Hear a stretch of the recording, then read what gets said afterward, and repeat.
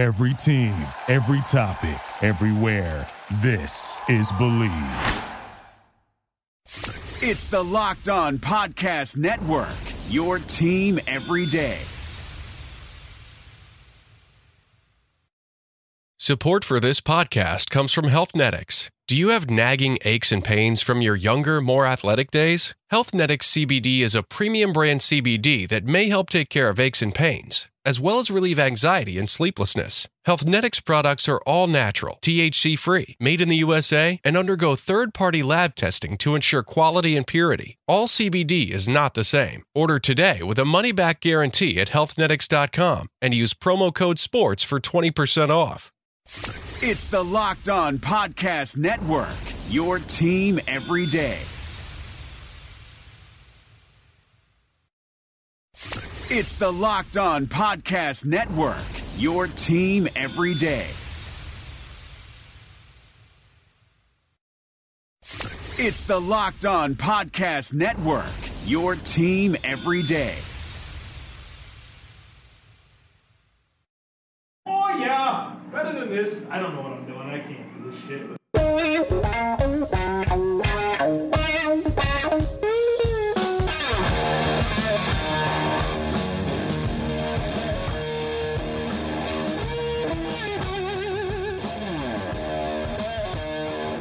What's better than this? It's, forget it.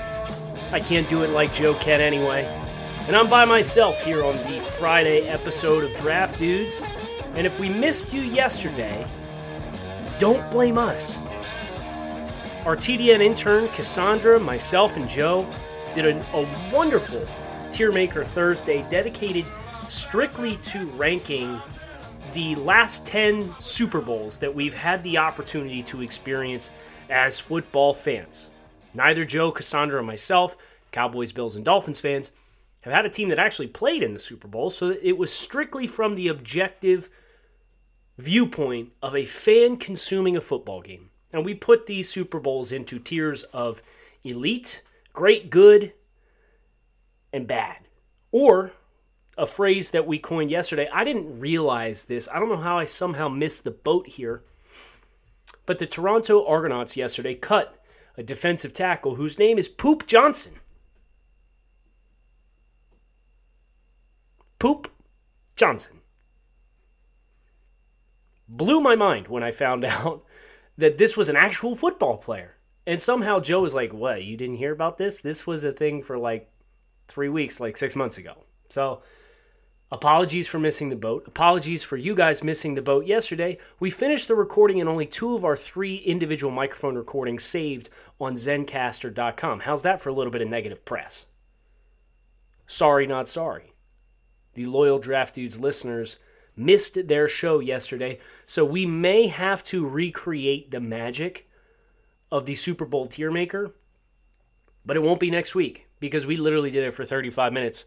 And we hit save, and then I was emailing folks trying to find out where the audio file went, and it was nowhere to be found, and we weren't going to do it again. Not back-to-back, not in the same day, probably not next week.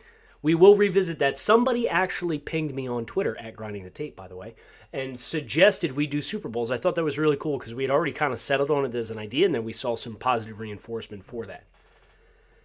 What we're going to talk about today. Joe's out playing golf. Don't mind him. All by my lonesome here. We need to talk about what the NFL is proposing to the NFL Players Association as a potential, quote-unquote, compromise for the new collective bargaining agreement. It's interesting.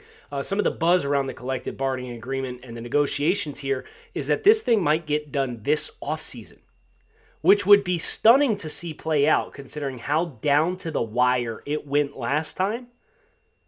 They really want to avoid the work stoppage, and let me tell you, folks, so do I. Now, here's the good news. As a draft guy, if there is a work stoppage, life goes on, right? There's always going to be college football. There's going to be an incoming draft class, but we don't want to do this. You know, the March 2020 is when the current collective bargaining agreement is set to expire. They've already begun the negotiations. They're looking to iron this out as soon as possible, and rightfully so. Business is booming. in the NFL. The NFL, the owners, have suggested to the NFL Players Association, they want 18 games. They were back on the 18 games thing again. They're saying, hey, why don't we make it 18 games instead of 16 so we get 2 more games, everybody gets 1 more home game. And in return, players only are allowed to play in 16 games to protect the health of the players. Well, does that get messy? First of all, terrible idea. I understand this is being floated out here as a potential bargaining chip. The players want more players on the roster, right? A 53-man active roster. Practice squad is something that we've seen be granted a little bit of growth, but by and large, the ability for teams to house more players is beneficial to the Players Association because that looks out for more of their own, obviously, of course. The owners want the extra 2 games because everybody wants an extra home game. And the 18-16 split of 18 games, but players are only allowed to play in 16, protects the owners from the liability of looking back at the players and saying, well, you got to play 2 more games. I've seen fans suggest, why don't we just take 2 preseason games and get rid of 2 of those? Because the starters don't play. You might for some teams, take all 4 preseason games, and the starters might play a game's worth of games. It's not a huge amount of wear and tear, and it's spread out over 4 weeks. In some teams' cases, 5 games in 5 weeks. And they effectively treat week 4 of the preseason exactly what it is, an exhibition, and none of the starters play. They need to figure out who's going on the bottom of the roster. So getting rid of and dropping 2 preseason games does not help this conundrum that we find ourselves in. But I find it amusing, right? You think about basketball, and Greg Popovich with the San Antonio Spurs is notorious for this. He picks and chooses his games on when to play players throughout the course of an 82-game NBA season. And Commissioner Adam Silver had to ring him up at some point and said, yo, knock this shit off, man. Like, people are paying money to see the Spurs play, and you're sitting everybody against the Lakers or against the Warriors. You're sitting everybody. Imagine the backlash the first time, because right now the NFL's saying, well, wait, hold on a minute. That's not a bad idea. We could get the extra games, but we're not going to beat our guys up. Imagine being the fan that buys Patriots season tickets and you sell some games, but you want to go to 2 or 3 games, and 2 out of the 3 games you go to are games in which Tom Brady doesn't dress because of the 18-16 split. Imagine, how does the procedures work there? How does that announcement policy, you're not going to declare at the beginning of the season what games everybody's going to play in, because your dynamics might change. This almost gives this more of like a fantasy football strategy where you got to allocate your bye weeks and move players around, and this could get really, really messy. And I don't know if I expected this to materialize, but if you want the extra 2 games, you're so adamant about it, then give the players all the extra players that they want on the roster. And you have to extend the season. I'm not proposing you get rid of the 2 preseason weeks, but at the same time, you need to give multiple bye weeks to every single team across the board. I think that's the happy compromise for an 18-game schedule, which I would honestly hate. I really would. An extra 2 games. Part of what makes the NFL so special, in my opinion, is the scarcity of the games. You know, they've done a nice job maximizing their weekly schedule throughout the fall to get football on Thursday nights, sometimes Saturday nights, Sundays, and Monday nights. But there's only 16 of them. Of course, if you're bumping to 18, the drama's still going to be there relative to 162 games, which is why nobody cares about baseball until midway through August. 82 games, basketball. Greg Popovich willingly sitting his star players versus the best teams that they'll play, which could be critical games for playoff seeding. But 16 is a great number because of the rotation that it gives you. Opposing conference division. Same finisher across the other divisions in your own conference. Your conference rivals twice. And then the rest of one of the divisions in your own conference. There's good symmetry there. I don't know what it looks like from a schedule maker's perspective to find an extra 2 games there. We're going to do protected rivalries. We're going to make sure the Colts and Patriots play every year. Seahawks and Packers after the Fail Mary. This adds a lot of extra layers, and maybe I'm being like a curmudgeon here, right? Like change, not all change is good change, and leave me alone, leave my sport alone. But for me, I really struggle to wrap my head around the benefits other than the owners getting 2 more games. But you're going to piss fans off. It's just like the season ticket holders who find out that one of their home games is going to London. I appreciate the sentiment. We have some wonderful fans overseas. Even on this podcast, we have folks from the United Kingdom, Middle East, the Asian Peninsula. I'm blown away to look at the analytics and see who is listening to our podcast and when and what they're listening to. But the schematics of moving a team and I don't want to say neglecting, but you're scorning your own fan base that pays their hard-earned money and pours it into your team. And to remove one of those games and send it overseas, if I was a season ticket holder, I mean, shoot, I've been a Philadelphia 76ers season ticket holder the past 2 years. They played the game overseas. I believe they played the Celtics on Christmas. And forfeited that. No, it wasn't Christmas, but they played the Celtics and forfeited a home game.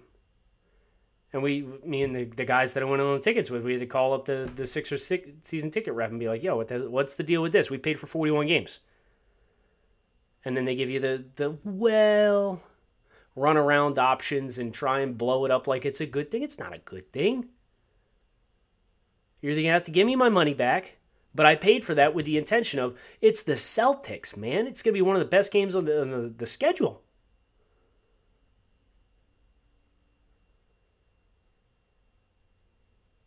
And then you propose with this expansion to force players to sit for 2 games.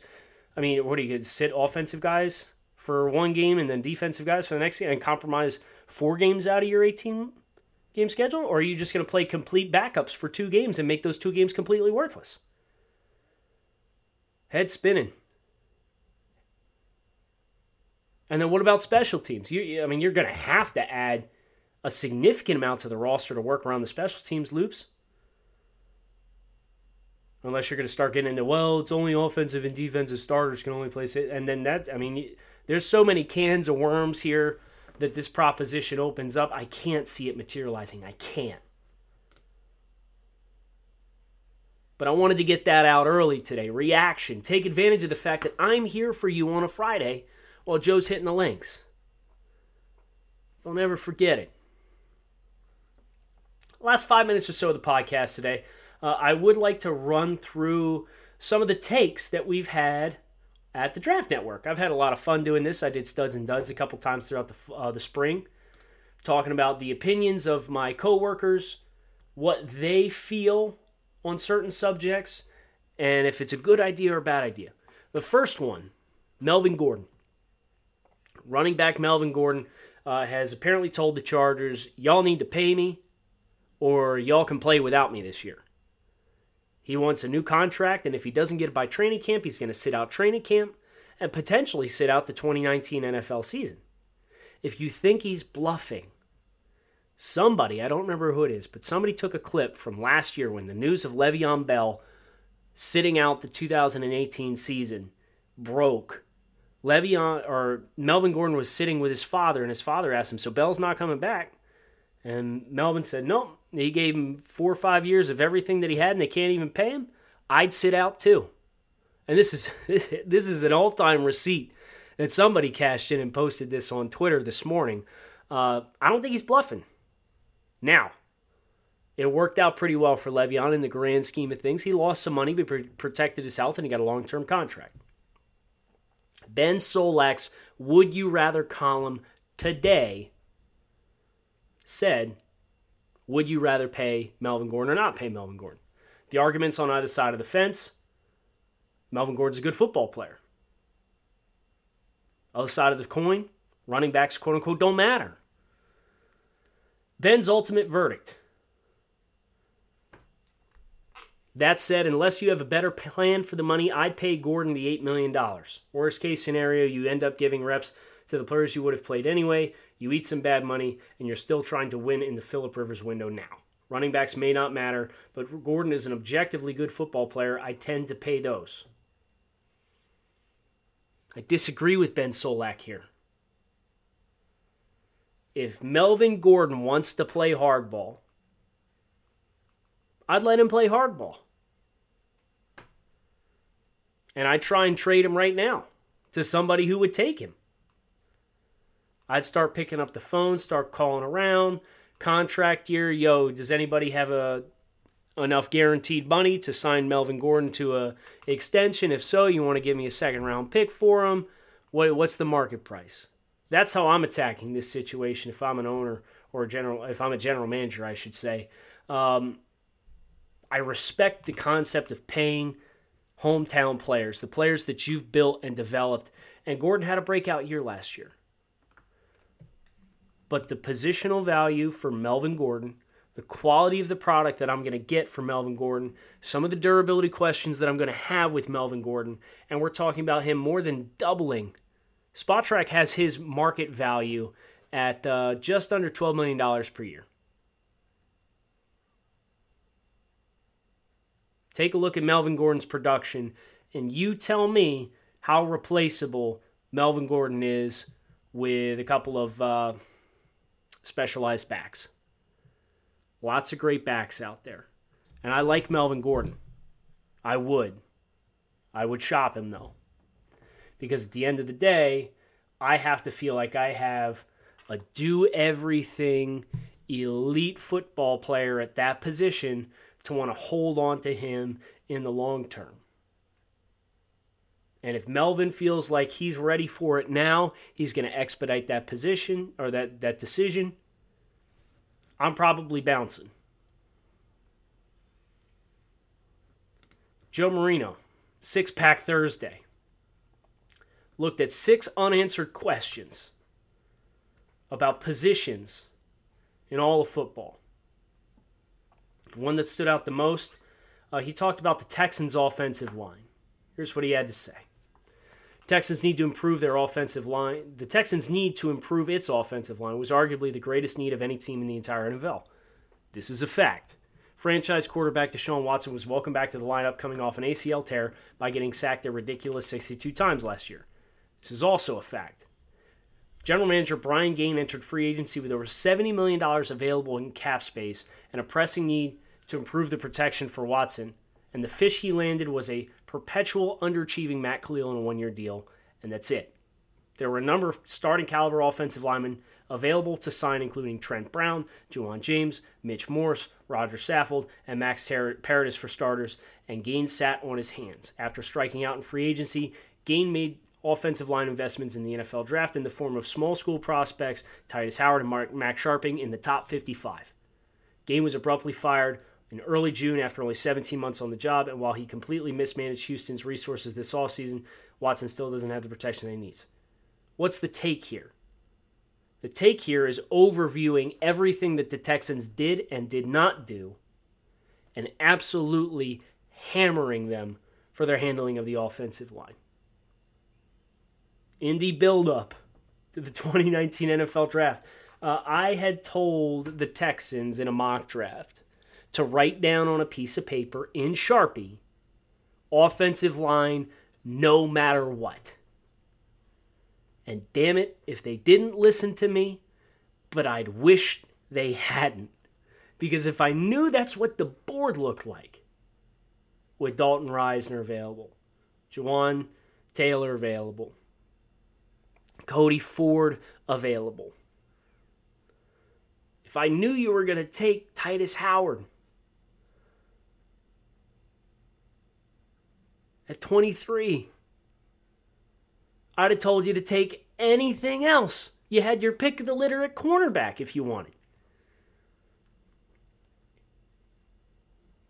But instead, the Texans listened to me in my short-sightedness, and I take responsibility. I take some responsibility, and I apologize to Texans fans for it.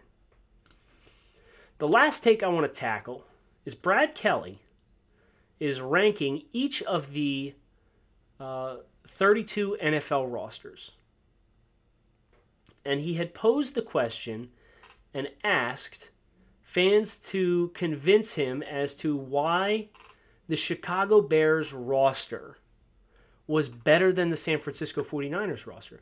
And what he ultimately did is he put the 49ers 17th and the Chicago Bears 18th. And I respectfully disagree. One of my best friends for my entire life is a diehard 49ers fan, and we talked about this in the phone this morning, actually. And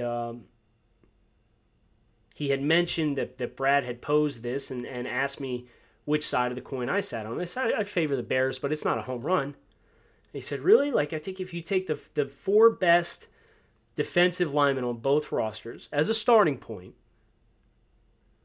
3 out of the 4 will go to San Francisco, which is extremely disrespectful to Akeem Hicks. I think Bears have 3 of the best 4. Khalil Mack, DeForest Buckner, and Akeem are the first 3 in my order, and then it's probably D Ford. Nick Bosa, we need to know what we have first.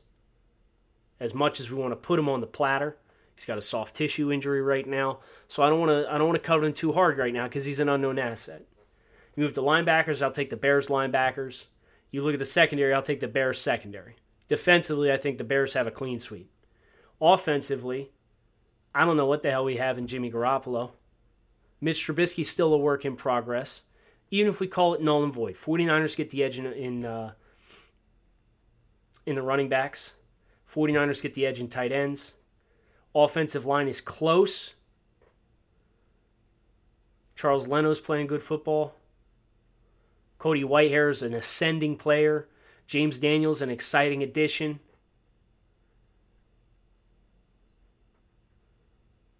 And then the wide receivers, Brad's going to hate me for it, but I think the Bears have better overall wide receiver core than the San Francisco 49ers. So I think there's enough there that the Bears, for me, would have a better roster than the 49ers, even though Brad has this flipped the other way around.